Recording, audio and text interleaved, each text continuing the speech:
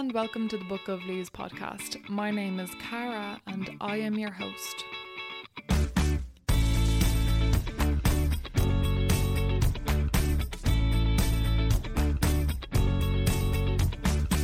Hi guys, thank you so much for joining me for episode 12. It is lovely to have you here.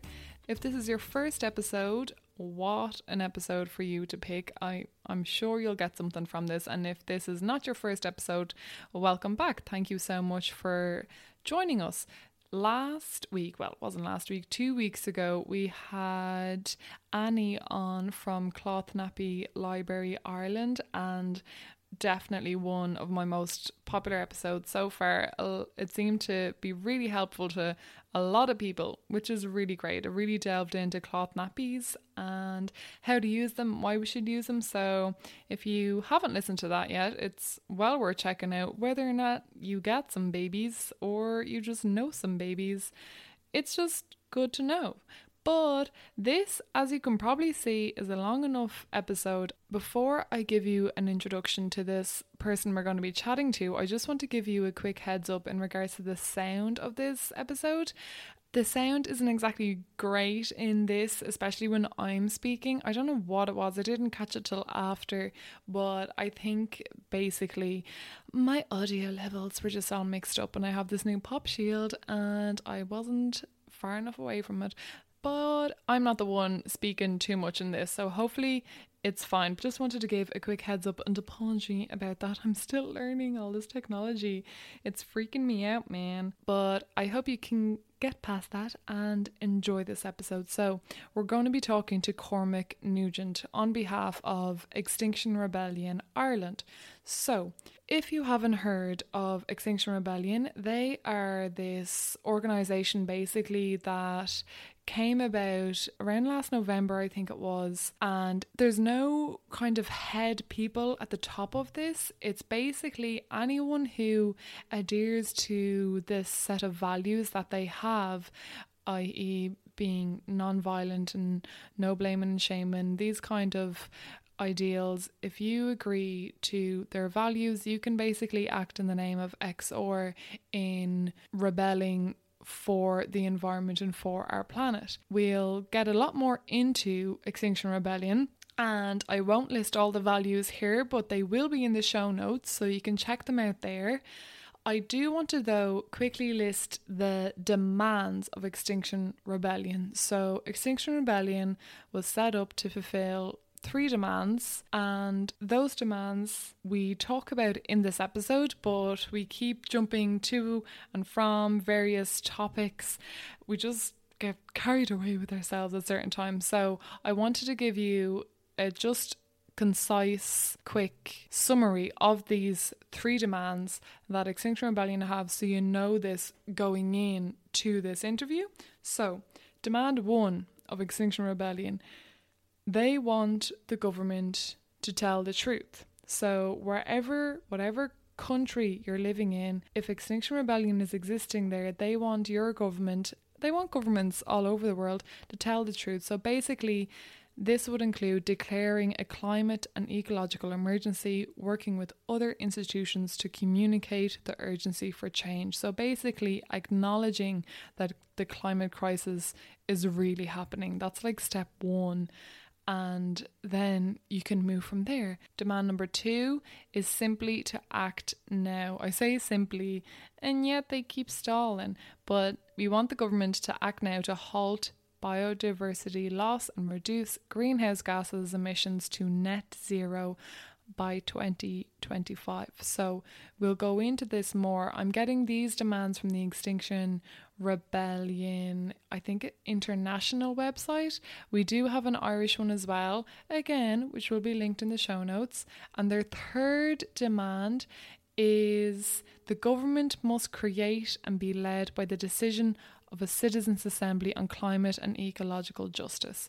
So that's the 3rd demand. So basically they want the people of the country, a citizens' assembly, to lead the way on deciding policy and changes that they want to see happening, as opposed to letting a group of TDs or a group of politicians coming up with all the ideas. They want to create a citizens' assembly, and a citizens' assembly, if you don't know, is basically like a jury service where members are randomly selected from the population, and they use quotas to ensure there's people with various backgrounds and ethnicities, and they basically are asked a load of questions and come up with a plan and suggestions, and there's no kind of bias there. They're people. Ireland already had a citizens' assembly, and they made a lot of suggestions in regards to what we need to do about the environment, and in Ireland we want them to adhere to those suggestions. So just to go back on that, the 3 demands of Extinction Rebellion: number 1, tell the truth. So in Ireland, by the government declaring a climate emergency, technically they have completed Act 1 in telling the truth. Demand number 2, to act now, they have not completed that. Since declaring the climate emergency, they went and were just big hypocrites and released drilling rights to a Chinese oil corporation to drill for oil off the coast of Ireland. And that's just one thing they've done since declaring the climate emergency. There have been others. And then the 3rd demand, they must create and be led by the decisions of a citizens' assembly on climate justice. So those are the 3 basic demands of Extinction Rebellion. And just to add as well that Extinction Rebellion, they're not affiliated with any political party. You might think, okay, so their logo's green and they're fighting for the environment, so obviously this is a Green Party thing. They're not associated with the Green Party at all. The Extinction Rebellion do their own thing. Their priority is the planet, as opposed to any kind of political agenda. That's not what they are about. They're literally about rebelling against the extinction of life as we know it today. So just wanted to kind of lay that basis there. This, as I said, is long enough, so I'm going to let you just listen to Cormac. He talks a lot of sense, a lot of science, but it's nice and digestible, easy for my particular brain to understand anyway. So hopefully you guys will get a lot out of this. Now, please do stick around after, because there's some things we left out of the interview that I just wanted to stick in at the end, and as well a call out for 2 big events we have coming up in regards to striking and rebelling. Number 1 being this Friday, we have the Global Strike for Climate this Friday, the 20th of September. All over the world, students are leading this strike, this global strike for climate, and there's a lot that you guys can do to help us. I'm going to let you guys know at the end what that is, and then of course we'll get into this more. In October, Extinction Rebellion Ireland are going to be hosting Rebellion Week. So basically they have plans to cause disruptions in the city, and we'll go into why they do this and if it actually even works. We'll talk about that in this episode, but stick around at the end because there's a lot of important stuff that I gotta let you guys know about.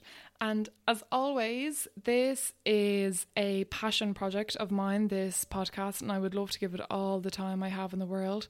And it is really inspiring when I see people sharing it and people that I don't even know commenting in places on Facebook like, oh, I listened to your podcast. Like, you guys don't know how much I appreciate it. It really just makes my heart happy, because I was convinced for a very long time there was like only 7 people that I knew personally listening to this, and they were just making me feel nice by pressing play again and again to get the listenership up. But I'm kind of believing now that, oh my god, there's people that I don't know that are listening to this, which is just really cool. So thank you so much. I really appreciate it.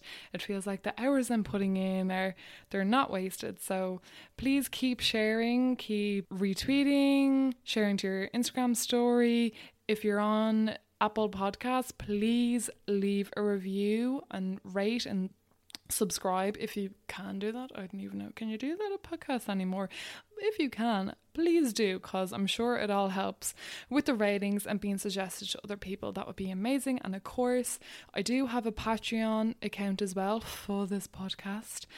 It is just a platform if anyone can spare €1 or €2 or whatever a month to donate, just to help with the upkeep of the website and the podcast hosting and various other costs. That would be amazing if you could do that. I would really appreciate it. Okay, that is enough yapping from me for now. Here is Cormac. Don't forget to stick around at the end and I'll catch you after.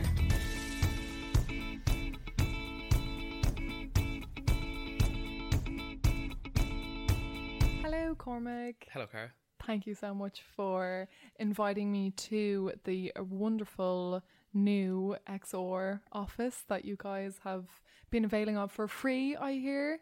Very yes, lucky. It's quite exciting having an actual space of our own, and we can start planning properly and get things moving for Rebellion Week. Excellent. So before we get into all of that, as I do with all of my guests, can you tell us a little bit about yourself? So I guess starting from where you're from, where you grew up, and how you found yourself to be into environmentalism and sustainability and that kind of stuff.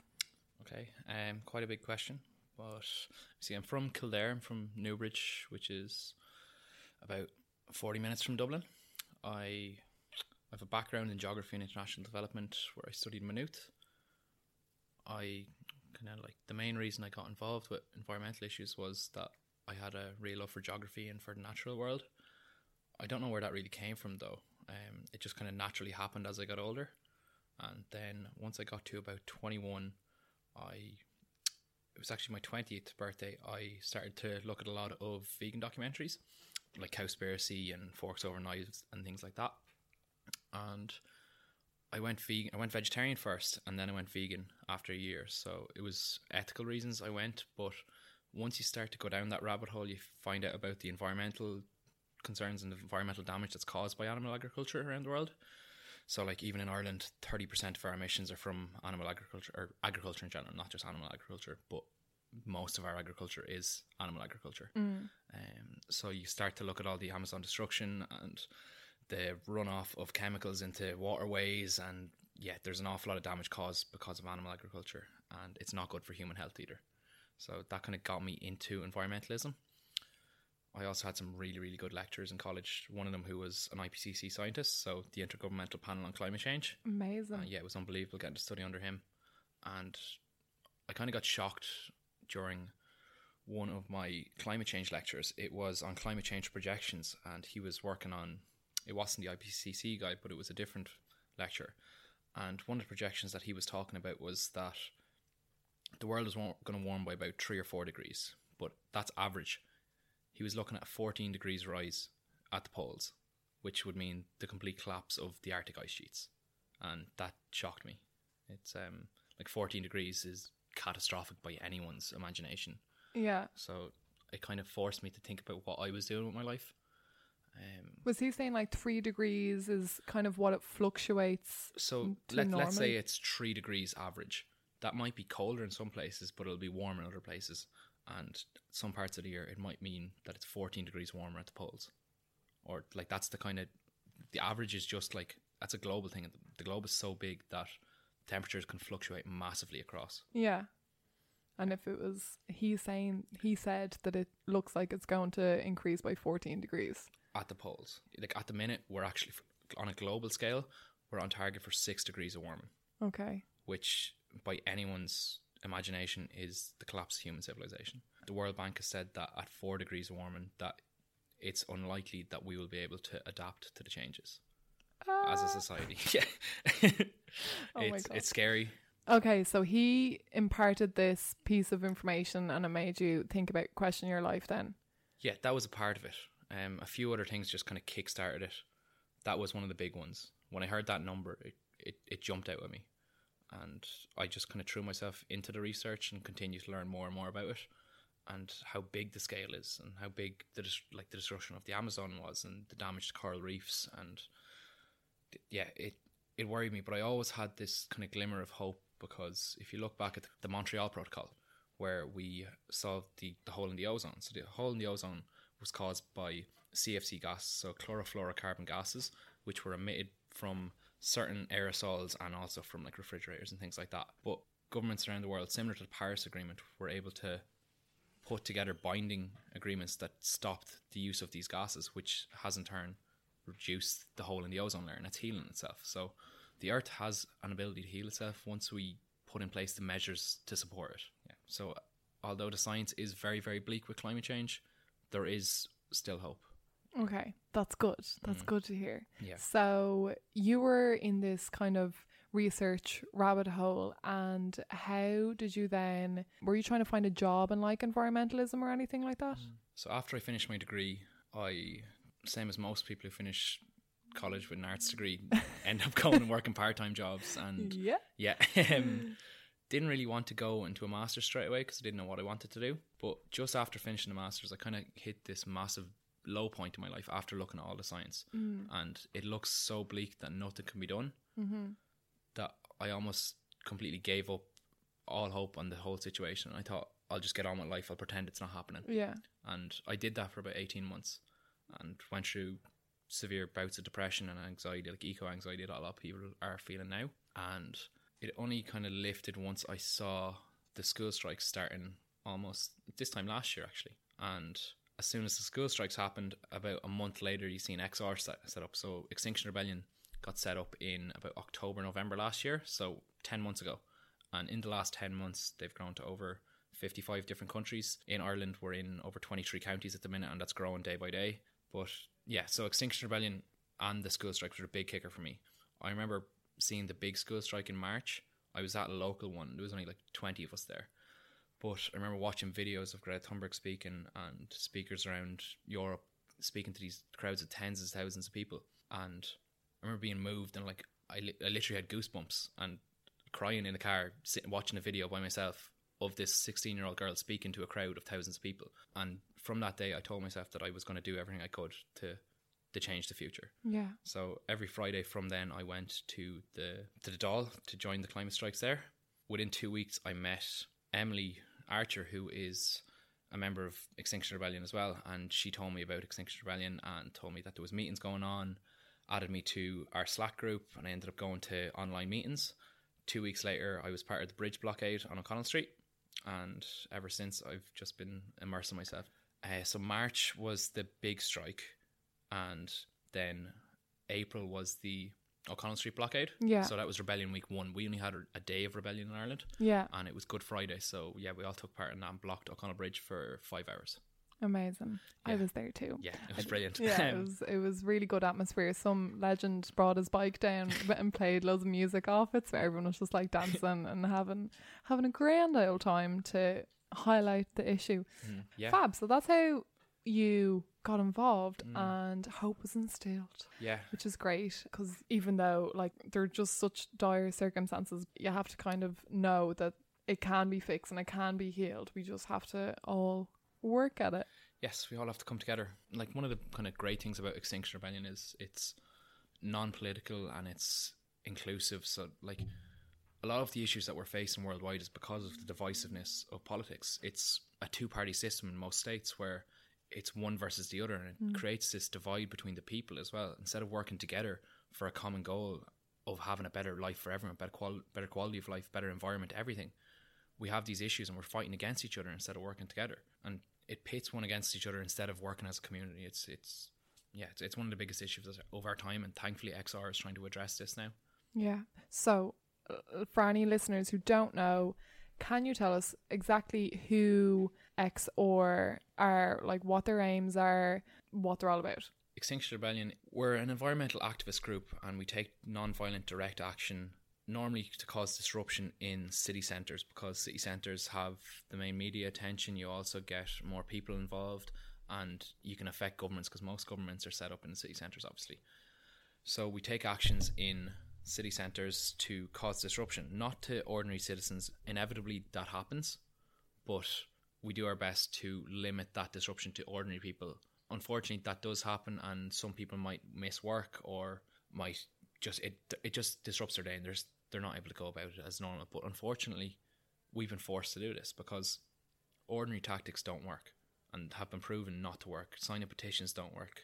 Going to your local parliament to protest for an hour and then going home doesn't work. The government just goes in the next day and pretend that didn't happen. It's very easy for them to continue business as usual if we just go home and let them not do the job that they're meant to be doing. They're meant to be representing us and standing up for us and doing what's good for the country, but they're not. So what we do is we take actions for a prolonged period of time. During Rebellion Week 1 in London, instead of going on a strike for one day, getting one big massive strike, they took over large parts of the city for 11 days. So we shut down 5 major locations in London. So Oxford Circus, Piccadilly Circus, Marble Arch, Parliament Square and Waterloo Bridge. So shut down them 5 major locations and held almost like a festival atmosphere at each of them.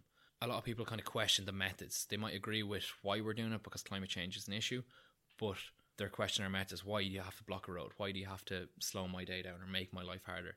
And unfortunately, we've been forced to do this because the other actions don't work. And a lot of people are, unfortunately, they're not aware of the urgency of the issue that we're facing. Yeah. So the science is extremely bleak. Most people think, oh yeah, sure, it's grand, I'll recycle, I'll cut down a little bit on my meat consumption, or I'll drive less. And like, yeah, these are fantastic things to do, but that's not going to cut it anymore. If we started taking those steps 30 years ago, maybe. But we're at the stage where we need a complete shift in our society. We need to completely decarbonize everything that we do. Like, our industry and the planet is basically run off coal, oil and gas, and we can't continue down that path or else we're all screwed.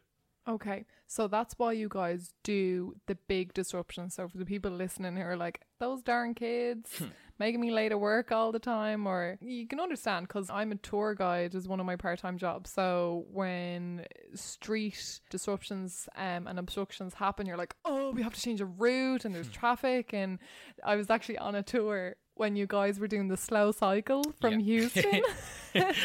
I was doing a tour on the tour bus and I'm the guide and I'm like, oh, sorry guys, we're behind a slow cycle here. And then I can't remember his name. I had seen him at another strike before. He was like, you can just get off the bus and join us. I was like, I would love to, but I don't think my employer would be happy with that. So we just took a detour and we went up a different route instead. So I can understand, like, sometimes, you know, those people weren't from Ireland on my tour, you know, they can be from abroad and they're like, oh, why is this happening? But I just gave them a different tour and they were fine. But there's other people who are like, oh, my hospital appointment or something they're late for. So you can totally understand that this can affect you and you feel super annoyed. But I think that's why it's important that you need to really educate yourself as to why we're doing it, and the fact that, to be honest, if we don't make this thing change, if we don't change how it is, there won't be like a Dublin for you to do tours in the first place. Like, that's how bad it is. So have you found results from these disruptions yet? Yeah, I think if you look at how the organisation has grown over the past 10 months, it works. It might annoy people at the start, but once people realise how bad things are and they're woken up to the actual issues that are happening, the destruction that's happening all over the world, they kind of realise that, yeah, you're doing it for the right reasons, and they tend to support you, even join you. We've had people that are along the street and you're having conversations with them where they start giving out to you, then you go explain to science why you're doing it.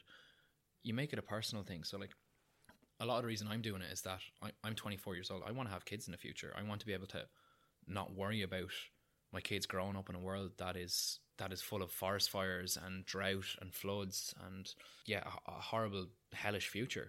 I'd like them to be able to grow up in a world that I've had the privilege of growing up in. So when you make things personal to people and make them understand that you're doing it for the good of them and for their kids and also for yourself, then they understand where you're coming from, and a lot of the time they tend to be more compassionate and understanding. Yeah.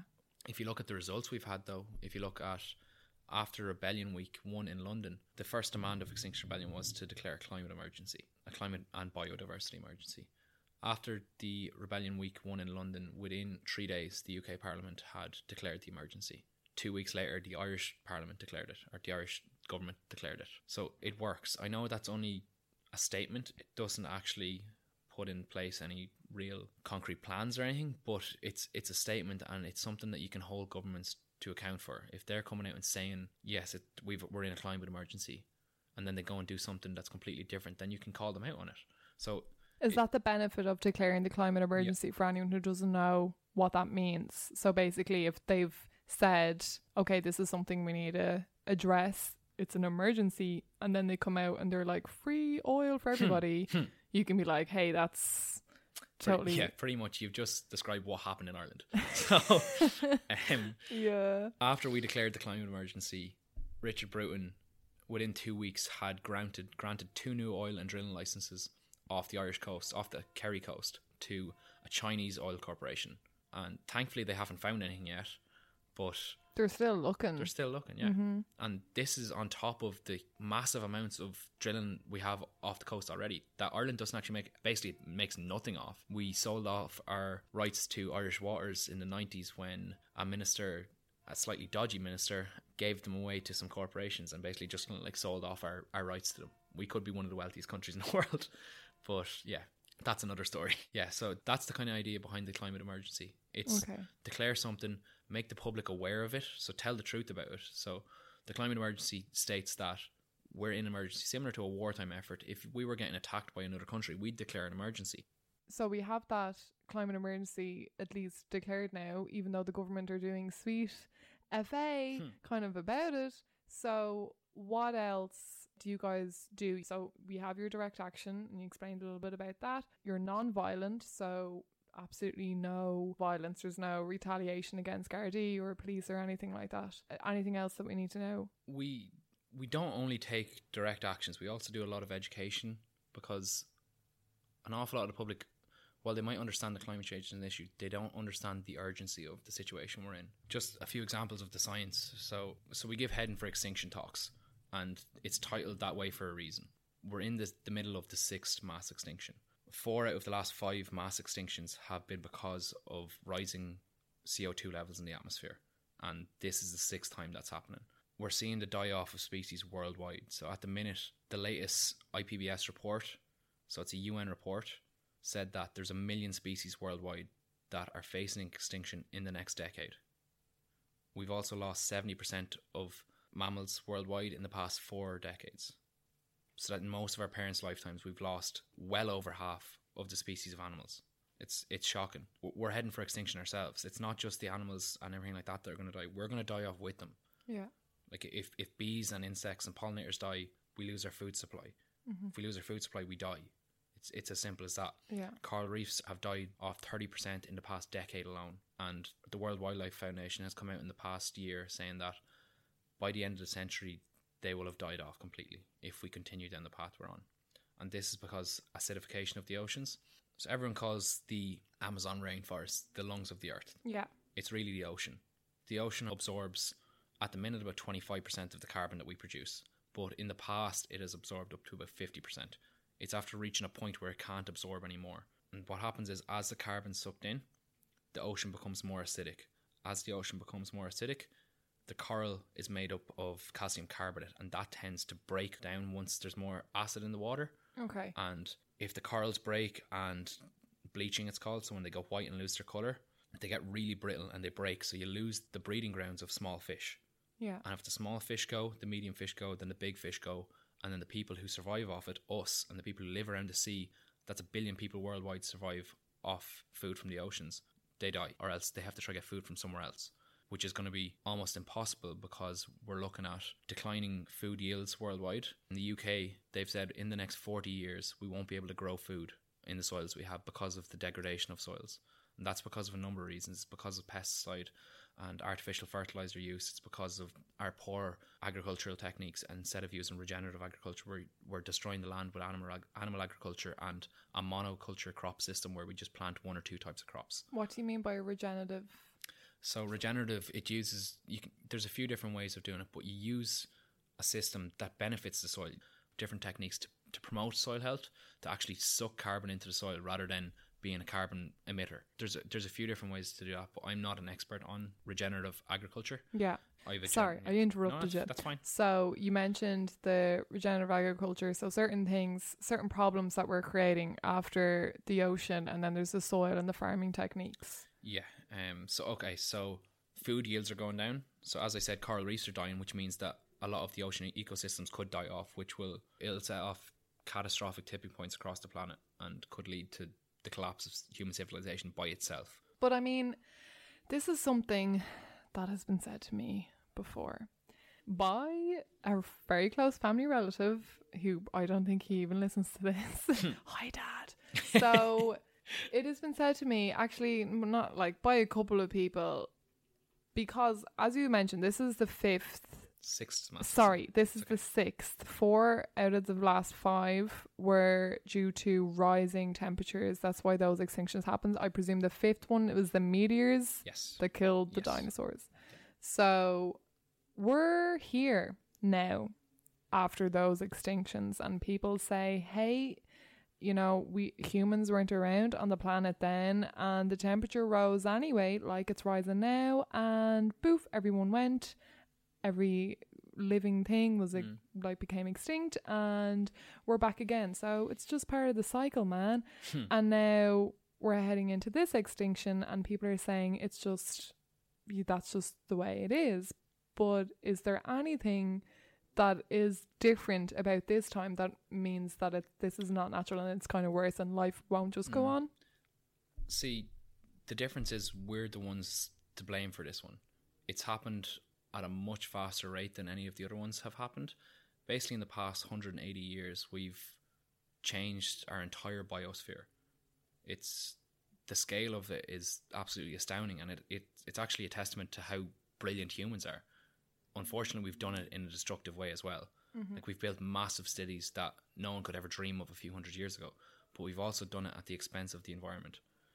If you look back at the records of our temperature increase, so the reason that we've been increasing our temperature for the past 180 years is because of our use of fossil fuels, and that started at the beginning of the industrial era, the Industrial Revolution.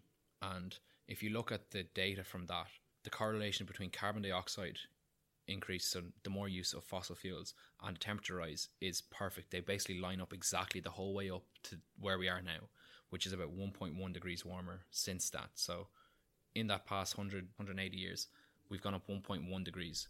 Most of that has happened in the past 30 years because of the massive amount of industry we've used and the growth of capitalism and the growth of people all over the world. So our population has grown massively. Like, at the turn of the century, we only had like 1 or 2 billion people, and that just doubled and doubled and doubled as healthcare gets better and people live longer and everything else. Life didn't go on for the dinosaurs, I suppose. The other thing is, they didn't know what they were doing. We know exactly what we're doing. They didn't know in the Industrial Revolution, like when the train came and we started using coal, and this is amazing. Everything works so much better, and your sewage is just going into the street. We have lights the whole time. Everything, like you have heat to cook food and everything. It just works so much better. It's fantastic. We wouldn't be here today if we didn't use fossil fuels. But unfortunately, there's been a lot of damage done with that. Yeah, we're in the age of information now. Yes. Yeah. That's the big thing. In the age of information, we have the ability to change how we act based on what we know. And in the past 20 years, we've known exactly what's happening. We've known the reasons for climate change. We've known that it's caused by humans, and we know the solutions. It's just up to us whether we want to implement it. And so do you think that if we don't manage this, is it just a case of humans and all species, from polar bears to your pet cats and dogs, are going to go extinct and then just a new cycle will start? Or do you think the planet won't recover from this? Oh, the planet will recover. The planet will be fine, and new species might emerge in 20,000 years or 50,000 years or whatever, but we won't survive. You might have pockets of people living in bunkers around the world, but human civilization as we know it will collapse by the end of the century if we don't take urgent action. Did I see something on, I think, one of your public talks, though, about Venus? Venus used to have life on it of some sort. To the extent, I'm not sure, but it shows that life has existed on other planets and it has gone extinct, so there's no reason that it won't happen on Earth. Because it's completely inhabitable. Yeah. Now, I can understand if people are like, life is going to go on, and hey, humans, you know, we don't deserve the planet anyway. It'll be good when we're all eradicated. And I'm just like, I feel really sorry for the other animals and the other species that are going to suffer through no fault of their own. Like the poor polar bears, they didn't do anything to deserve this. And their emancipated bodies are like showing up everywhere. And in places where they're not supposed to be. And so they're suffering right now, which I really feel for them so much. Like humans, I'm like, we're doing this, but we'll suffer as well. But I mean, that's not to say that like if a big enough hole in the ozone goes, like that's like anything like humans will probably never exist again. So I think you touched on a point there. We, like humans, yes, are to blame, but basically all animals and anything like that have never done anything to cause these things. But also a huge amount of people around the world haven't done anything to cause the issues we're seeing. Most of the environmental damage has been done by a very, very small number of people. It's been done by the corporations, the massive corporations, who unfortunately are made up of a small elite of older white men. We'll put it that way. So it's very easy to blame humans in general for this, but it's not humans that are to blame. It's greedy people who have continued to destroy the planet knowingly at the expense of people all around the world, especially those who haven't caused any of these problems. So in Ireland, per capita, we are the same. So one person in Ireland emits the same amount of carbon as about 30 people from Africa. So to say that we personally aren't responsible is a lie. And a lot of people look at China and go, they're to blame for it. It's not us. Ireland, people in Ireland have a huge responsibility to change their ways. But if you look at indigenous communities and countries in Africa where they don't use a huge amount of carbon, they're the ones that are going to suffer the most from it. And they're suffering already. They're suffering the droughts and the floods that are hitting year on year. Their crops aren't growing. Environmental destruction in the Amazon over the past few weeks has been crazy. And unfortunately, if you're an environmental activist in the global south, so places like Brazil or Ecuador or even Kenya or Nigeria, any of these places, a lot of the time you're threatened or you're murdered. There's been hundreds and hundreds of activists murdered around the world for standing up for environmental issues. Because there's someone making money off it. Exactly. People making money off the environment is one of the root causes of this issue. We use the environment as something that we own, that we can make money out of, rather than something that we can all benefit from. Like, the environment is here for all of us. It's not for a few wealthy people to hoard land and to use it to benefit themselves. Yeah. So is there anything we missed before we go on to more about XR's actions and things like that? Is there anything else about the group that we haven't covered?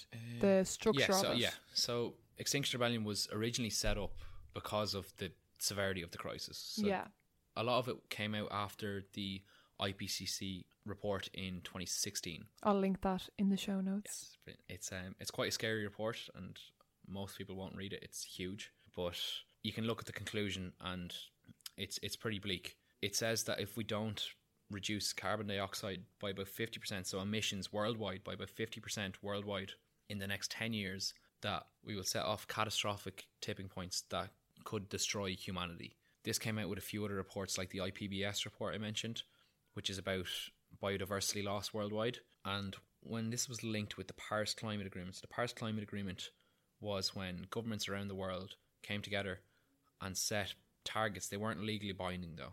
So they set targets, but there was no way of enforcing those targets on governments. The target they set was 2 degrees of warming, to limit global warming by 2 degrees worldwide. So to stop it rising any more than 2 degrees than it already is? No, before pre-industrial levels. Okay. So we're at 1.1 degrees already. Their target was to keep it below 2 degrees of warming. Okay. So 2 degrees total. So an extra 0.9 degree. At the minute, we're at 1.1 degree.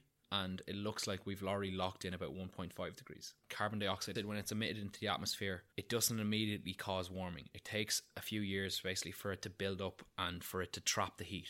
So the gas you emit right now won't cause an impact right now, but in 10 years it will. It's an accumulative effect, and carbon dioxide lasts for about 100 years in the atmosphere. Methane's a different gas that only has a short lifespan, but it's much, much more dangerous. It's about 23 times more dangerous. Well, the estimates vary between 23 and like 60 times more dangerous. But argument's sake, you're sticking to the lower side, sure. Yeah, that has a short lifespan. That has about a 7 to 10 year lifespan, which means it's more dangerous in the short term, but it will eventually dissipate into the atmosphere. Yes, we've locked in 1.5 degrees. The amount of carbon that we've produced in the past 2 decades will, in the next century, get us to at least 1.5 degrees of warming, unless we start to draw it down through techniques such as carbon sequestration, which is basically sucking carbon out of the atmosphere. You can do that through mechanical means, so using machines to suck it out, which is extremely expensive and there's not very good technology to do it.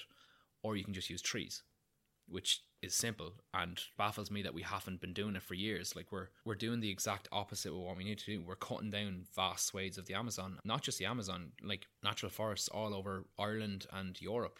Ireland has the lowest tree cover in Europe, yet it has the best growing conditions in Europe for growing trees, yet we have the lowest amount of tree cover. Of that, about 50 to 60% of it is Sitka spruce, which is an American tree variety, and it damages ecosystems. So as its leaves fall off, basically, they go into water systems and can clog up fish's gills. It basically suffocates fish. Oh. It's disgusting. And it also doesn't promote any sort of biodiversity in the area. So if you have a monoculture of trees or any sort of crop, tree, whatever it is, it doesn't promote biodiversity. So you'll only have 1 or 2 species of animal in it. But if you have a biodiverse area with like oaks, ash, birch, loads of different trees and bushes, you have a really big variety of animals that will survive in it. You'll have different types of birds and squirrels and bees and insects, and they all work together to create an ecosystem that's beneficial for all. But if you have the Sitka spruce that we have here, you get very little animals in there, and it's destroying our biodiversity in Ireland. And has that been grown? Like, why is that here? Is that being used Money. for paper or logging or? A bit of both, but it's purely for money. We don't value our environment over corporations making money. We'd much prefer to sell land to big companies to log it than to protect natural habitats and promote biodiversity. We're going to have to change how we're doing it, because making money is sending us down a bad route, and we need to change how we operate and how we value nature. Mm-hmm. The person I interviewed, who will be in the podcast after this, said that Ireland used to be, I think she said, covered in 70% forestry, something around that. You'll hear for sure in 2 weeks' time. But she said that now we're down to 10% or 11%, and only 2% of that is native. Yeah. So that's our current forestry in Ireland. Only 2% of the forestry you see is actually native species, which is just mind blown. So this is another thing Massive why issue. Extinction Rebellion is existing. Yes. We need to promote native trees and native wildlife and protect the ones that we have here, and stop invasive species coming in and destroying the environment. Unfortunately, we're going to see a lot more of this happening with the spread of diseases. This is another scientific thing. I probably shouldn't be overburdening people here with this, but It's good to know. yeah, as temperatures rise, certain insects can travel into the northern hemisphere a bit more. So mosquitoes carrying malaria will be able to come into Ireland in the next few years. I've seen mosquitoes here recently. So have I. It's worrying. Like, I've never seen mosquitoes here before. I've seen midges. I've seen like weird flies that suck your blood and stuff, but I've never seen mosquitoes. And Yeah. I did this summer. I've seen them as well. It's scary. A lot of the time they don't carry the malaria Yeah. disease, but there is the possibility of that. And because it's warmer, they're able to breed here. Oh, Yeah, and that's just one example. oh God. Yeah, one other thing, I don't know, should I even mention this? Another scientific thing is that... Go on. Yes, please. So with the IPC, or with the Paris Agreement, Yes. if we want to keep it to 2 degrees of warming, Yeah. we've a carbon budget. So it's how much carbon we can release into the atmosphere through burning fossil fuels. We have a carbon budget of a certain amount of tons of carbon. That if you go too much, you're going to over. overspend. Exactly. Yeah. It will go over the 2 degrees of warming, which will set off catastrophic climate change. Yeah. On our current trajectory, we will have burned through all of that carbon budget in 8.5 years. So that's by 2027. So that's why one of Exor's aims are to keep fossil fuels in the ground. Yes. Yeah. Yes. Keep fossil fuels in the ground, and also to start drawing down carbon massively with native forestry and regenerative agriculture, and protecting our oceans so that they can become carbon sinks and so that they don't become a carbon emitter, which will happen if we continue to burn fossil fuels, if we continue to pump carbon into the atmosphere. It'll get to a stage when the oceans can't absorb anymore and just start releasing carbon into the atmosphere, which will be extremely dangerous. Yeah. So one of Extinction Rebellion's demands is for our government, for the Irish government, to have a plan in place that by 2030 we will be net zero, so zero emissions being produced in Ireland, and hopefully that will be actually in a negative, so that we'll be like You'll be able to heal. Exactly, sucking in the carbon and Yeah. healing our environment rather than destroying it. Yeah. Okay. So Another demand that you guys have is obviously, I think it's in step 3. I can't remember how it's worded, but to adhere to the Citizens Assembly, you know, make policy change so that this is acted upon by the government and the corporations, that you're not leaving it just to people like us to bring your reusable bag to the shop and buy loose veg and stuff like that, which is brilliant. But in this, there are carbon taxes and things like that mentioned, which totally understandably, when people hear that, you think, I'm going to suffer. So if there's a carbon tax, that means the petrol that I can afford an electric car. So I have a petrol car, and when I fill it with petrol, I'm going to get taxed more. Like, it's not my fault. So how, I believe you guys are about a just transition. So can you tell us about that and how this is going to affect the working class? Yeah, that's probably one of the biggest questions I have from most people. It's, how are we meant to pay for this? And a lot of this kind of worry comes from past mistakes we've made with taxes. So I know the water tax is just one that comes off the top of my head, but carbon taxes, if they're implemented properly, can benefit society. But this is a carbon tax that's put onto the really, really big emitters. So it's the big corporations, the massive industries who are pumping carbon dioxide and other gases into the atmosphere, not ordinary people. Ordinary people weren't the ones who've caused these problems. It's the elite in society that have plundered the earth for greed and for power and for money at the expense of us and the environment. So our third demand is for our government to implement the Citizens Assembly recommendations immediately, and then to ensure that there's a just transition so that nobody in the country is left behind, so that anyone who has to change their job, so like an example of that would be Bord na Móna workers having to change. Their plan is to stop burning peat by 2025, so 6 years away. We need to ensure that all workers for Bord na Móna are either trained up or are given packages to make sure that they're looked after and they're not left behind, because it's a mistake that we've made over and over again, where we change our industry or society changes, we move towards different things, and workers who have previously been working in a job for years and years are left behind and just basically forgotten about. So we need to make sure that people are brought up with us and that everyone in society is looked after, that people aren't burdened with an extra tax or having to pay for more fuel. Like, I drive a petrol car as well, and I don't want to I can't afford an electric car either. And one of the ministers came out as part of the Climate Action Plan, I think it was Leo Varadkar said it, that we plan to have 1 million electric cars on the road by 2030. The environmental cost of 1 million electric cars is fucking huge. I don't know if I'm allowed to curse, sorry. That's okay. You gotta let these frustrations out sometimes. Like, the amount of rare earth minerals that goes into making electric batteries is massive, and a lot of the time it's slave labor that's used to make or to mine these materials, and it's in like places like the Democratic Republic of Congo. Just because we want to continue our way of life and the luxuries that we have of like people having 2 cars in a family or having a fancy car, whatever it is, just because we want to continue that doesn't mean that we should be exploiting other countries. Exploiting other countries and other people. Yeah. So we need to transition to a society that allows people to travel on public transport much more easily and much more cheaply than it does currently. An example is, I live in Newbridge. The train from Newbridge to Dublin return is about 15 euro. If I go to the town over, it's half the price. Yeah, the town is 10 minutes difference. I live just outside Sallins train station now, and I have a student leave card. I get in and it's $3.90 or something. Brilliant. And I remember I accidentally hit Newbridge instead of Naas on the thing one time. Thankfully I didn't actually pay, but I saw that it said like for a student single 14 euro. It's madness for like an extra 4 minutes on the dart. Like, it's absolutely crazy. Nuts. So, and like, if you look at other countries around the world, they've put in place like really cheap public transport, and people use it. Free. Yeah, free. There's some places that do it for free. Yeah. And people will use it if it's there. We also need to speed up our transport system and increase the amount of trams on it and make it more comfortable.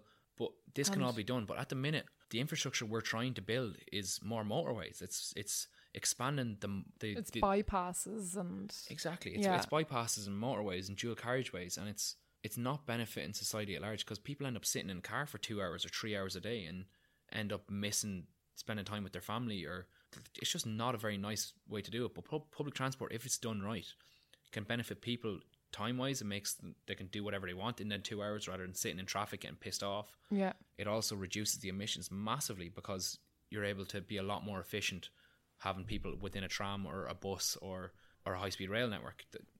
There's an awful lot of benefits to it. And it would save those people money, which they'd be able to put back into the economy Exactly. in other areas as well. Yes, exactly. We do need to change, but we need societal change, and we need the government to implement it so that it doesn't cost us money. So I just want to go back to the carbon taxes for a second. So if we're talking about the big corporations being taxed for the genuine horrible polluting that some of them do, does that not mean they'll just up their prices for us? Technically, yes, they could. But if you look at some corporations around the world, so B corporations is an example of this, they still make profit, but they don't do it at the expense of the planet. So you can use renewable energies. An example is coming off the top of my head. This is not an ad. Kyo's Crisps. Not sponsored. Not sponsored by Kyo's Crisps. They're a carbon neutral company. They're an Irish company, but they do things in a way that doesn't destroy the environment, and they can still make money. So corporations, they could put the brunt on us in the tax increases, but I don't think people will accept that. I think people will go, no, I'm just gonna get stuff off another company. Yeah. That is if not Coke yeah. puts the increases, people might convert to Pepsi. Exactly. Or, I don't know, for the hardcore Coke fans, just stop drinking Coke. I don't know. But, okay. But the plan is, the hope is that they won't do that. Okay, so there's there's 3 major industries that are to blame. I don't like blaming, but that are responsible for a big chunk of pollutants. Yeah, so it's the agriculture industry, not just in Ireland, worldwide, and a lot of that is from the petrochemical industry, which is a big player in artificial fertilizers and pesticides. Another one would be the fossil fuel industry, obviously, and the third one would be the fashion industry. Mm-hmm. So we have agriculture, fashion, and fossil fuels. Yeah. Fossil fuel companies like Exxon have known about the climate crisis for about 50 years and have done nothing. They were some of the scientists that came up with the projections, first of all, and knew that we were going to have massive rises in sea level by the end of the century. And they told their CEOs, and what happened was they kept it hidden from people because they were going to lose shares. They were going to lose money, and these are the companies that need to be held accountable. It's these and the massive fashion companies. So fast fashion is the second biggest polluter in the world. Per second, about a dump truck of clothes are burned worldwide. Every single second. It's disgraceful, and that's just like some of the carbon. There's also the toxic chemicals that are leached into the water from the production. And then, of course, the people in factories in overcrowded conditions, bad, horrible conditions, sometimes child labour as well. Yeah, an awful lot of it.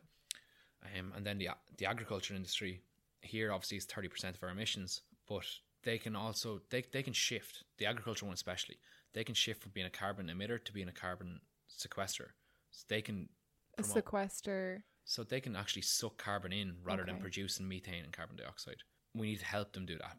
And again, that comes back to the just transition. Farmers, I believe, are willing to change because at the minute they're being screwed over by the really big corporations. So at the minute, a very small number of people own the meat processing plants in Ireland and Europe and worldwide. And these are the corporations that make all the money out of it. Ordinary farmers who have, let's say, 50 cows or 100 cows, whatever it is, they don't make much money off it. A lot of farmers are basically living in poverty and working crazy hours and putting themselves in really, really hard positions because this is the life that a lot of the time they were born into. It's the type of farming that the government has encouraged and the EU has encouraged through CAP, so the Common Agricultural Policy, and government plans. So we basically encourage farmers to increase their herd. We told them to get bigger milking parlours and to keep growing and growing and growing so that they could make more money. And a lot of them are tied into massive loans now because they took out money to get these milking parlours or other equipment, and they need a way to pay that back.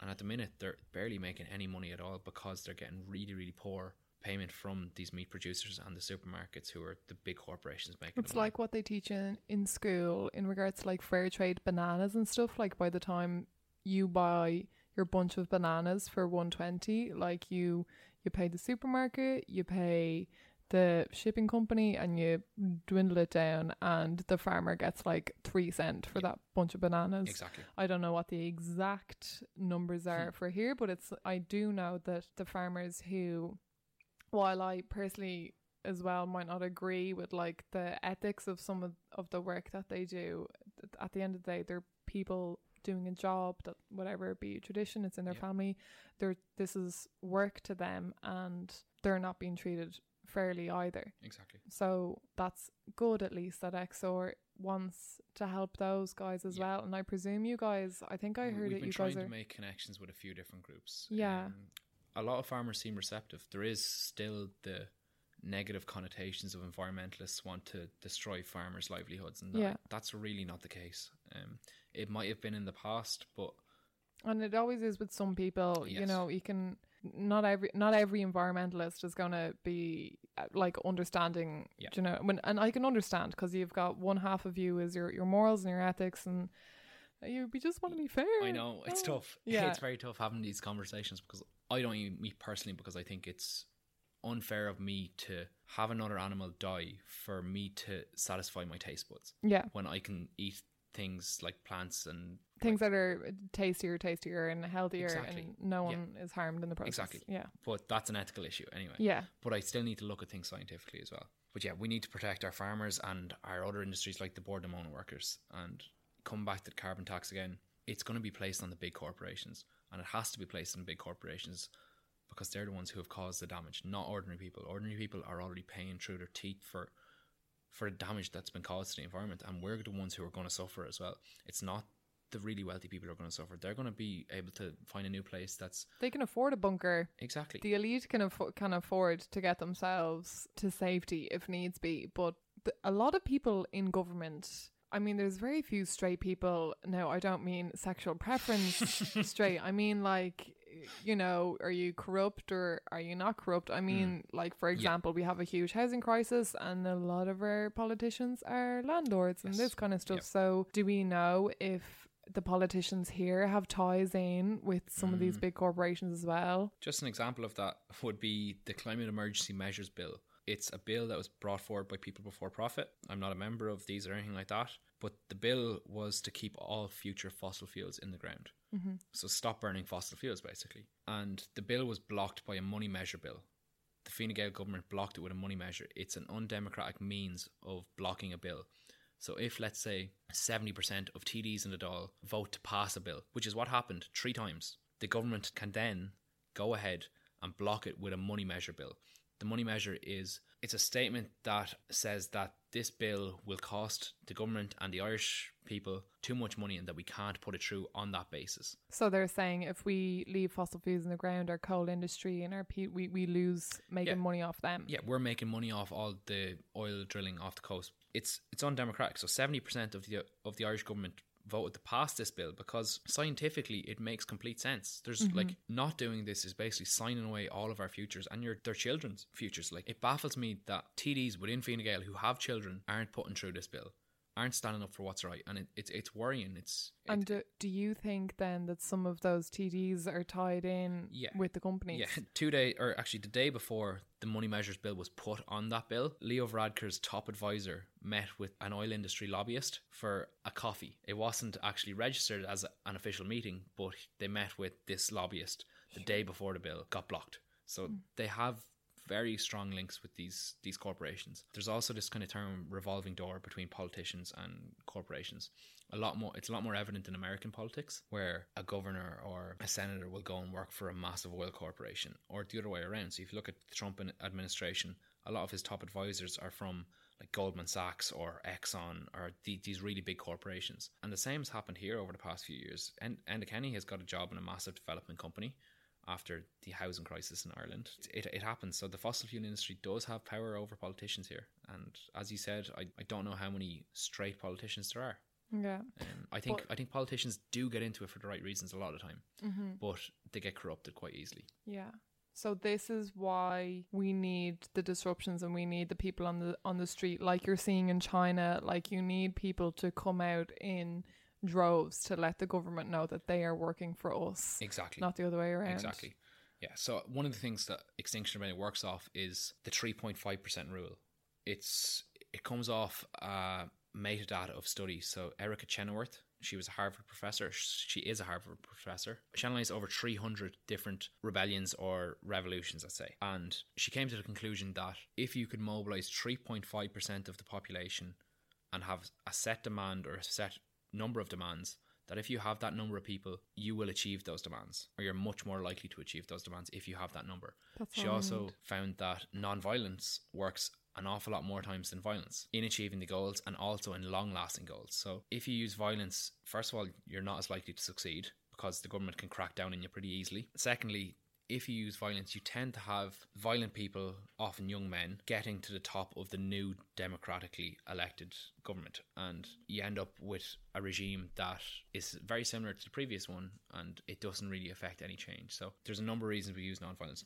Number one, in my opinion, is that it's the right thing to do. We shouldn't be violent towards anyone, whether that be verbally or physically. Number two is it works. Okay, so you've given us a lot of ammunition and you've armed us with a lot of facts that we can educate ourselves with, and if people question what we're doing, we can let them know. And this is all really good stuff to know, to open up a conversation with someone, which is really important, not to be defensive as well. Like if someone goes, oh, you're all just a bunch of hippies, you know, nothing, like it's so easy to be like, come here you, but you have to be like, okay, I can see what you're saying, but this is what's happening and this is where I'm coming from. So this is all amazing to know, but how can we get involved with Extinction Rebellion?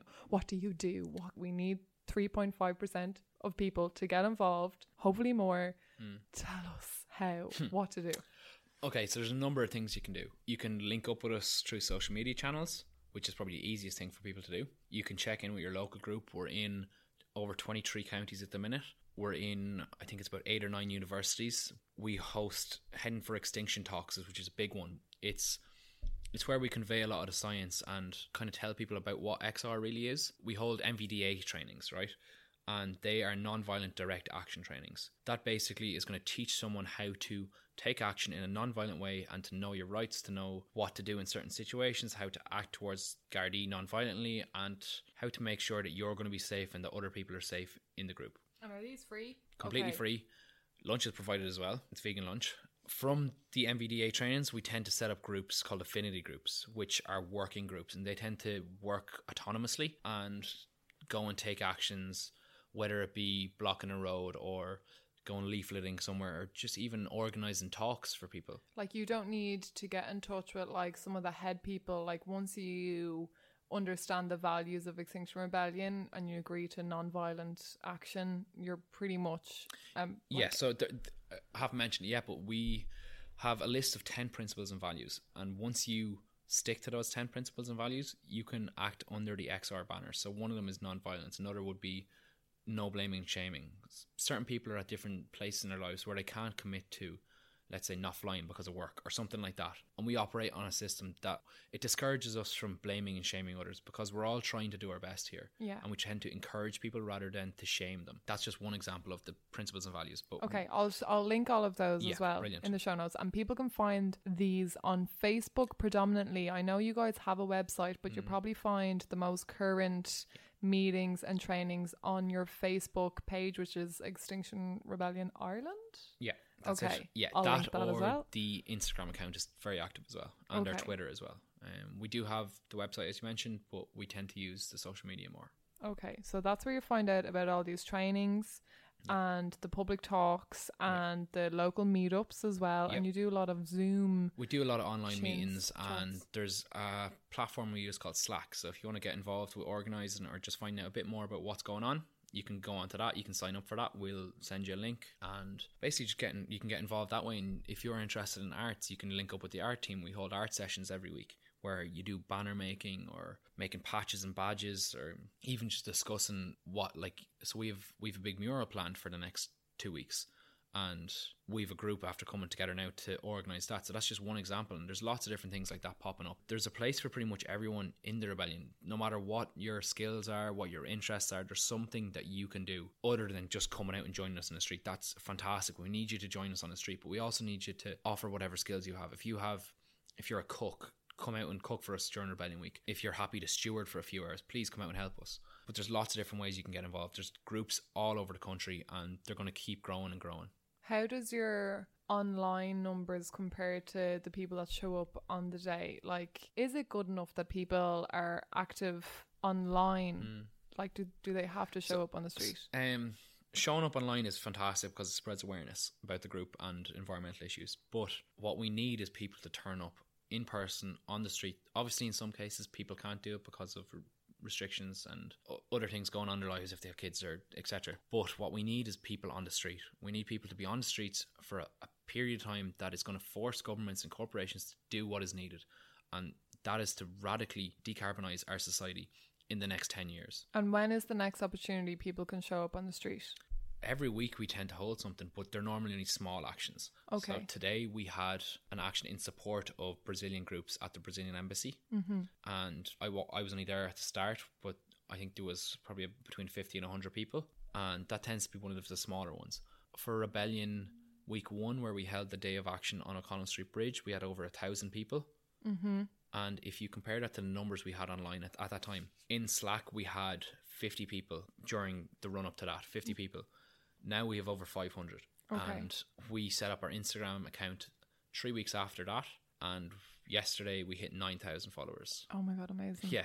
And the same has been happening with the Facebook. It's grown by like 100 people every day. And it just keeps getting bigger and bigger. Which is great, but we need you on the streets. So for supporters online, we need you in person as well. We need you in person. Keep sharing the stuff online, but get your feet on the ground during Rebellion Week and during the school strikes on the 20th of September. This will be released on the 16th, Monday the 16th. So, hello, it's this Friday. Yes. The 20th. Yes, the 20th.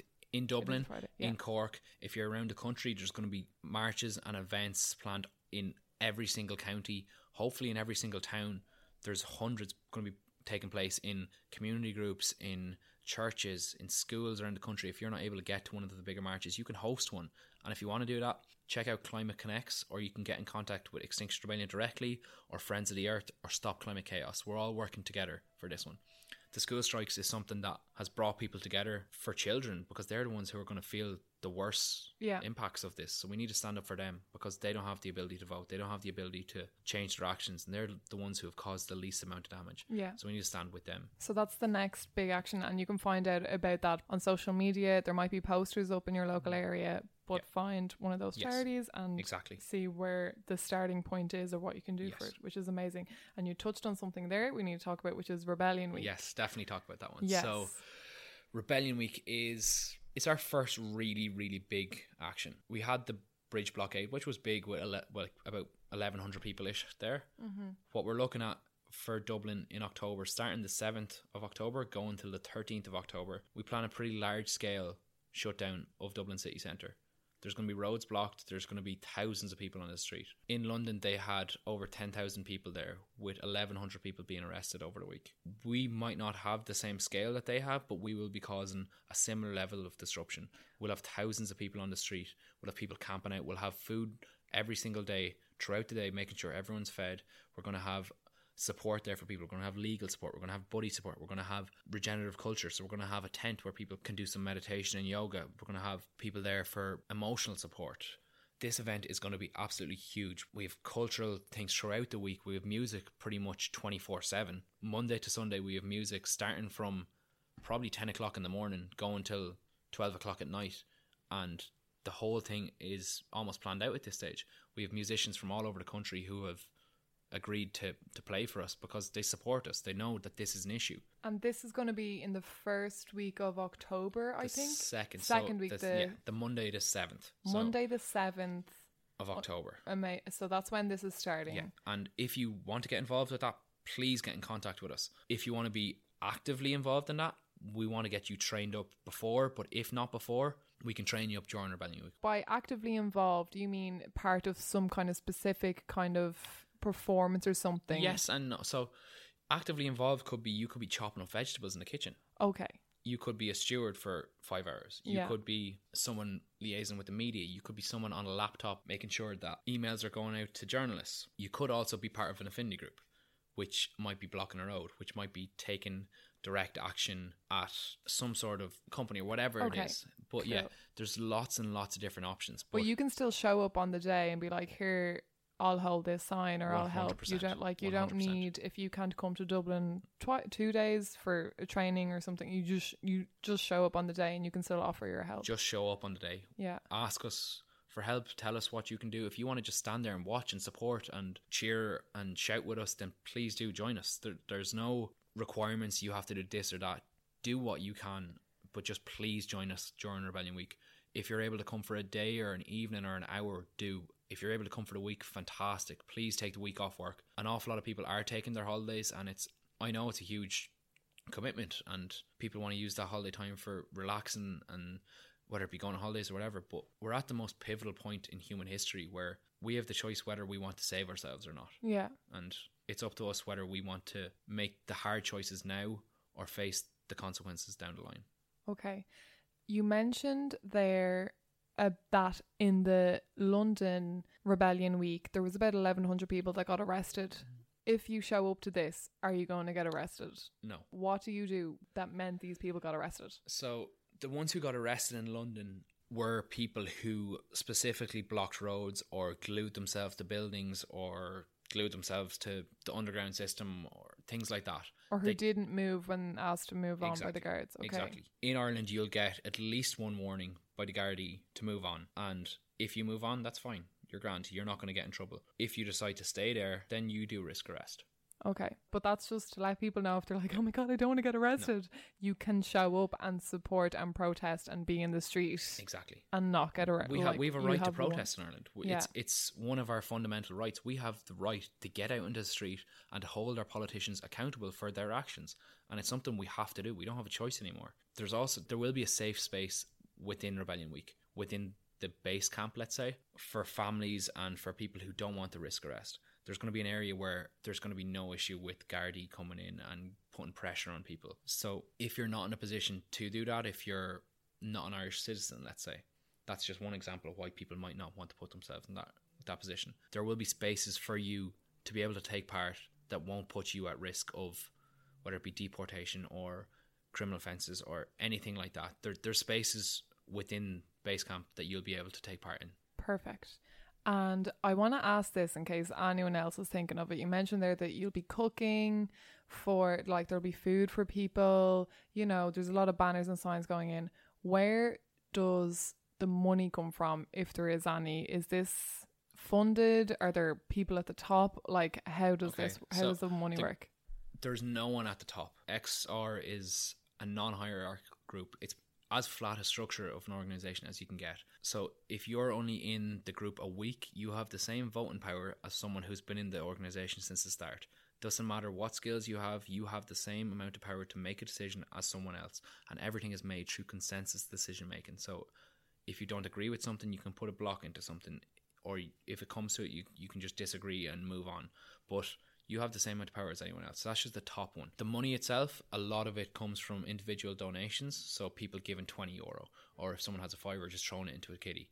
Some of it comes from big donations. If, let's say, someone is not able to get out and protest themselves, but happens to be quite well off, they give €500 to the account. Okay. And there's multiple people that look at the account and make sure that everything's above board. We also have funding from some international groups like XR International.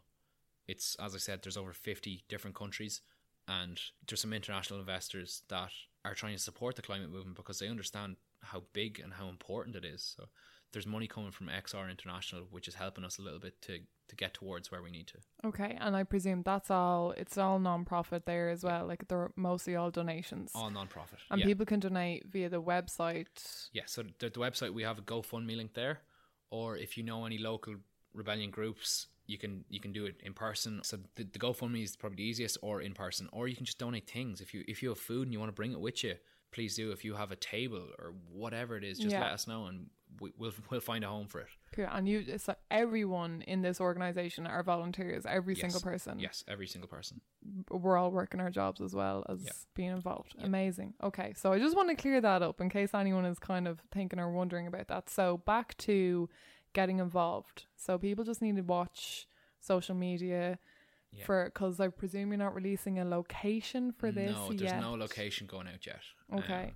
possibly in the days coming up to it. Okay. Or it might just be on the day you'll Might be on the day. blockade and we'll Might be find on out the day. that We way. haven't figured that out yet. Okay. We know where we're going to be. We have a lot of the logistics stuff set up, but we're not able to tell people the exact details for obvious reasons. Mm-hmm. People can get involved through our social media channels. If you want to get involved with Organise a bit more, if you want to get more involved with like find out what's happening, give us a message on any of the channels and we'll get back to you pretty much straight away. Like, we have a good team of social media people and we'll link you up with whatever area is suited for you. If you're interested in arts, we'll link you up with them. If you're interested in policy or research, we have a group that's working on that. There's a place for everyone, so don't be afraid to reach out and we'll do our best to help facilitate you in taking part in the best possible way that you can. You can do that through our mailing list. So we have a mailing list that goes out every week and you sign up through our website, ecorebelsireland.com. ecorebelsireland.com. Okay, that'll be in the show notes as well. Yeah. So people can go straight there. Yeah. Amazing. I want to give people an example. I know we've been talking for a while, but there's so much to cover. I want to give people an example of one of these groups that you mentioned. So you can literally have an idea for anything. You can go, hey, I hate seeing people with bottled water. I'm going to buy a load of keep cups and hand them out to people, whatever. And then you can just get a load of people from XOR to do that. And you can do that in the name of XOR or something. But there is a group that was set up called Plant Bandits. Can you tell us a little bit about those? I'm probably going to get someone from that group on this at some point. But it's just a really good example of the kind of action that you can get involved in if protests are not your thing. I'm actually not a part of Plant Bandits, but I have a good few friends who are. They're a group that they take actions in a non-violent way, but in an also non-arrestable way, which is very important because you need to be inclusive to as many people as possible. What they do is they get native Irish wildflower seeds. So they get these massive packets of wildflower seeds from an Irish supplier, and they mix it with soy and clay, or not soil, not soy, soil and clay, and they make little seed bombs out of them. So little balls of soil with seeds mixed into them. And they'll go around the city centre and throw them into locations that might just be barren, there might just be concrete and nothing there, so like an empty site or like a vacant lot or anything like that, and they just throw it into the lot. And within a few weeks you have these wildflowers popping up and feeding birds and bees. It also makes everything just more beautiful. It makes the natural environment nicer to look at and to live in, and it's a really nice and beautiful way to take action without having to put yourself in the front line or doing anything crazy like that. It also shows the creativity that you can use. It's something unique and has a direct kind of impact as well. Yeah, it does. Immediate effect. Exactly. It's an immediate effect, and it's something that's very easy and accessible for pretty much everyone. Yeah. Like you can be walking along the street and have one of the ladies in Plant Bandits keeps them in her handbag, and just like if she sees a spot, she just throws out a seed bomb, and it's extremely easy to do. So anyone can do it, and you can make them at home if you want. You literally just get clay, buy some seeds, they're really cheap. Another thing you could do with them is once the flowers are up, if you're doing them in your garden or anything, just get the seeds and tap the flower seeds onto your hand and keep them for next year and just plant them again. It's quite a simple thing to do. Yeah. Amazing. So yes. that's like one group that they're just a group of people. They meet up frequently enough. They have their own Facebook group as well, Plant Bandits XOR, I think it is. So that's another group. Is there any other groups you can think of as examples? That's probably the most unique group. A lot of our other affinity groups are direct action groups. So another group would be the Bumblebees, who are another affinity group, but they don't take arrestable actions. One action they did was they held a vigil on Grafton Street. So it was a candlelit vigil. It's quite bleak, but it was to remember the victims of climate change.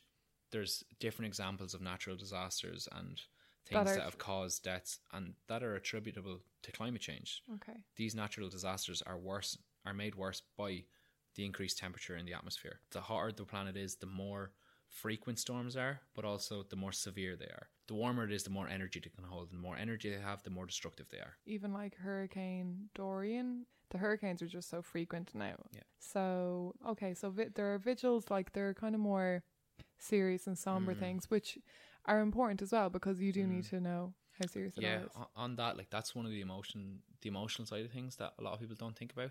A huge amount of people are suffering with grief and anxiety because of climate change, and it's completely understandable to be feeling these ways, because if you're being told time and time again that your future's in doubt because these things are coming down the line, rising sea levels, increased temperatures, flooding, droughts, all this sort of stuff, if you're being told this by scientists and by the news, and then you see your government doing nothing. You see society at large doing absolutely nothing and actually working against it and making it worse and worse year on year. You're gonna feel despair and grief because you don't see light at the end of the tunnel. Like, Ireland is emitting more carbon dioxide every single year, even though we've planned to reduce our emissions massively.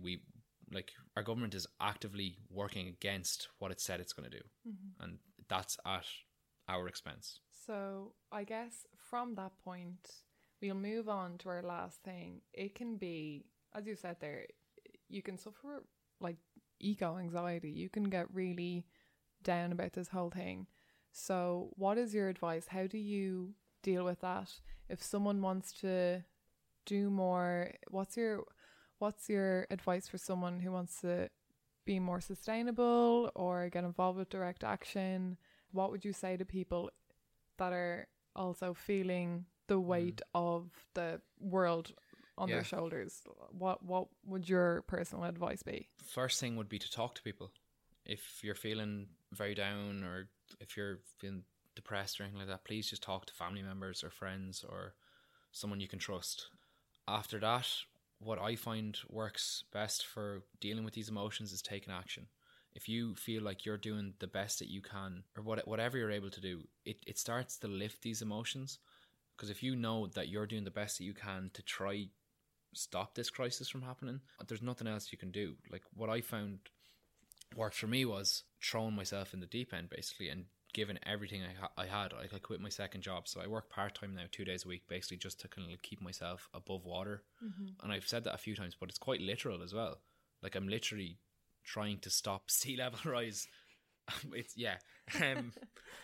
So I know I'm doing things a little bit more radically than others because you don't have any dependents, and exactly, I'm extremely privileged, and I still live at home with my parents. I'd like to move out, but obviously I can't because I'm only able to work 2 days a week because I need to do all this climate change activism because my future is in doubt. And but anyway, that's a personal choice that you made. Exactly. But you did something. Exactly. Do something. That's probably the biggest thing to take away. I think reducing your plastic use and reducing the amount of meat and dairy products that you eat, mainly red meat and dairy being the two bigger kind of culprits of environmental destruction. Flying is another one. I don't fly anymore, and it's, again, a privileged position. I've been to many places all around the world, but I'm never going to fly again unless it's an absolute emergency for whatever reason I need to. But I'm never going to fly for holidays. I'm never going to fly for business or anything like that because it's not worth it anymore. And if I have the choice to not do it, I'm going to make the choice. I'm going to make whatever choices I can to reduce my own impact, but it's also to encourage others to not do it as well. So an example of that is, like, I stopped eating meat 4 years ago, and my parents thought I was mad. Like, I went from being this really big meat eater, like I played rugby for years, so I would have been eating huge amounts of meat and taking protein shakes and all that sort of crap. And within 24 hours, I went from doing that to being vegetarian. My mum honestly thought I was after losing the plot. And she was like, well, I'm not cooking for you.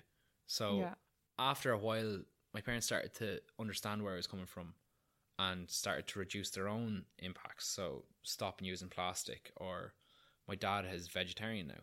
And he would have never thought in a million years he would have done that. He's vegetarian now. He barely eats dairy, and he doesn't fly anymore for leisure. And my mom's making big. So never underestimate the ripple effect that your personal choices can have. And friends as well. Like, few friends have told me they've stopped eating red meat, who I would have never thought would have done it. So you have an awful lot of power through your actions, not just through the direct impact it has, but also through the ripple effect onto friends and family. Yeah. Which we need to do, as well as the pressure on the government.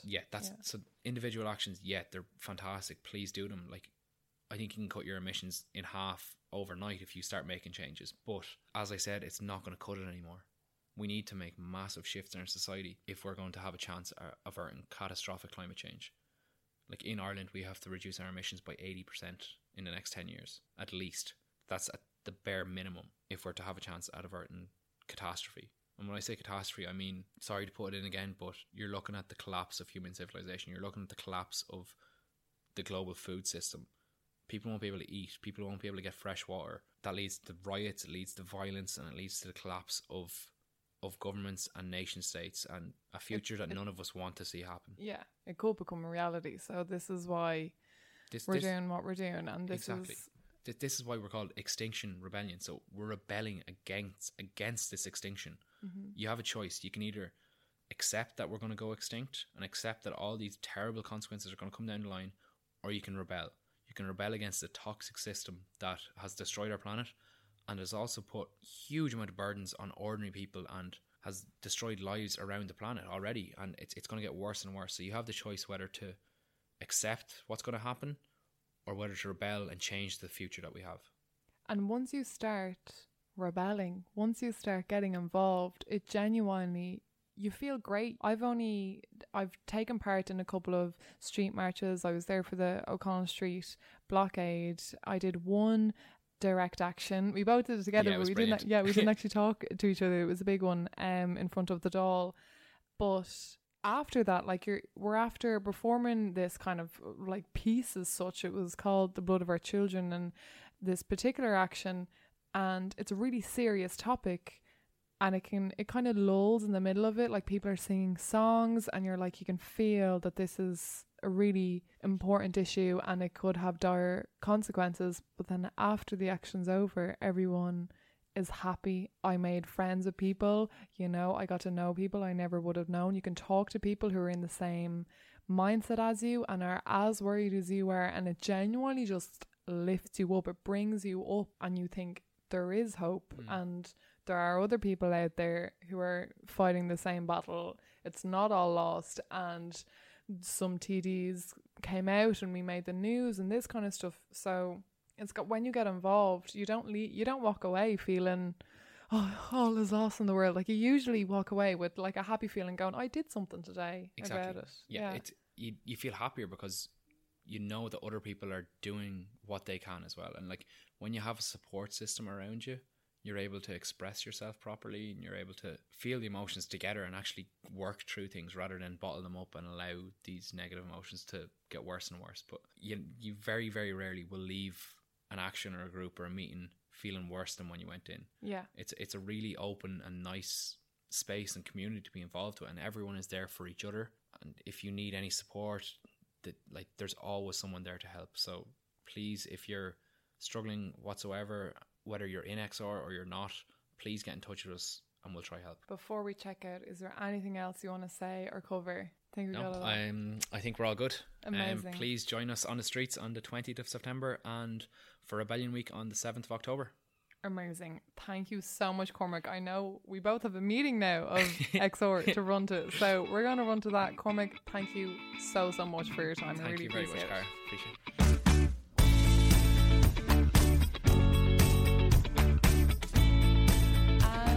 Hello, I hope you guys enjoyed that. I hope you got something out of that.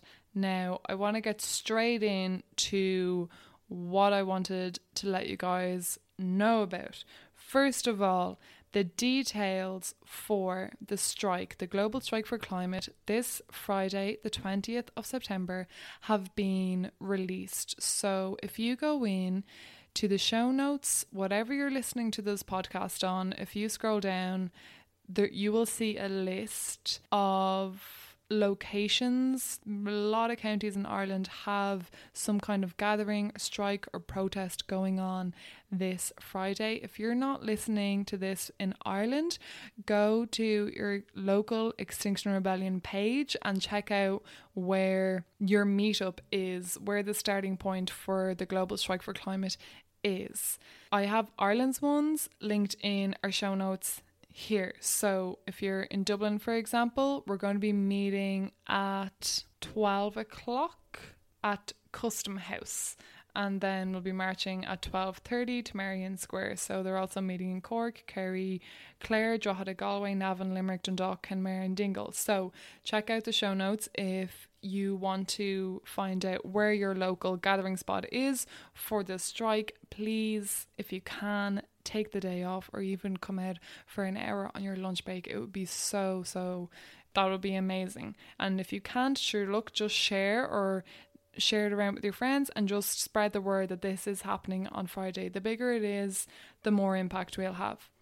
Now, that is that. Just some things that we left out of the discussion between myself and Cormac. So, first of all, in regards to the NVDA training workshops that they do, so non-violent direct action training workshops, we mentioned a little bit about Slack in this episode, which is one of the forms in which you can keep in touch with everyone. If you don't know what Slack is, you probably know how to use it as much as someone who does know what Slack is. It can be a really confusing platform. I have it and I just get very confused by the whole thing. But if you do an NVDA workshop, they go through how to use Slack and how it works, which is how you keep in touch with the organising of Extinction Rebellion actions. So you can like their Facebook pages, as we mentioned, and keep in touch with them via Instagram and Twitter and Facebook, and you're seeing pretty much what everyone else is saying. But if you want to really help with organising and setting up your own group and getting people to help you with your idea, Slack is the best way to do that. And if you don't know how to use Slack, those NVDA workshops are really good for that. And as well, something we left out in regards to the funding of Extinction Rebellion. So Extinction Rebellion Ireland gets its funds from various sources. So there's a GoFundMe account, as was mentioned. I'm going to link that again in the show notes. If you can support them, that would be amazing. And as well, as was mentioned, Extinction Rebellion International send some funds here, and they get their funds from Climate Connects, which is basically an organisation that has a lot of really wealthy investors who I presume care about the planet and are pumping money in that they have, and Climate Connects then sends it out to various organisations that are doing their bits for the planet. So they have sent Extinction Rebellion International some money, and they then send that out to Extinction Rebellion groups across various countries. And as well, I don't know if many of you guys remember, Radiohead made a big donation to Extinction Rebellion as well. So there is a couple of, like Cormac mentioned, big individual donations that come in as well, and they basically fund various things. A lot of people donate a lot of time and a lot of materials. There's various businesses that will donate signage and printage, but not everything comes for free. So there are some costs involved, and as well, there are in Ireland 3 people who basically put in practically 30-40 hour, even more hours of work into organising Rebellion Week and actions and keeping everything running. Everyone has their own life and their own jobs that they're trying to do, as well as organising all of this. And in Ireland, there are 3 people who are getting what's called a voluntary living expense. So when you think that, you're like, are they getting paid? And I looked into it, and basically these 3 people are getting €60 a week for expenses. So I'm all about transparency. Whether or not you agree or disagree with that, that's totally your call, but I just like to be transparent. So in Ireland, there are 3 people who get this voluntary living expense of 60 quid a week. So while they're not getting paid a wage, even though technically they might as well be working like a career with the organising and everything that they do, I just wanted to include that in there because I would want to know.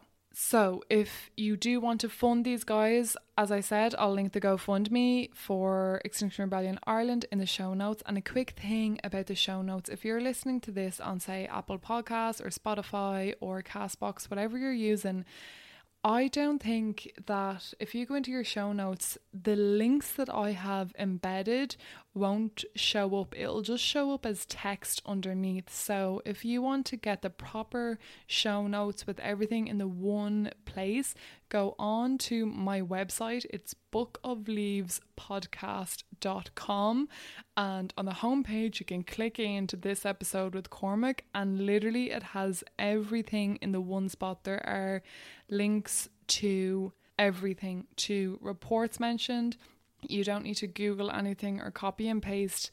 There are links to how to join, their values, where you can sign up to be a steward for the marches, all this kind of stuff. So I would advise you to go straight on to the website to check those out, bookofleavespodcast.com.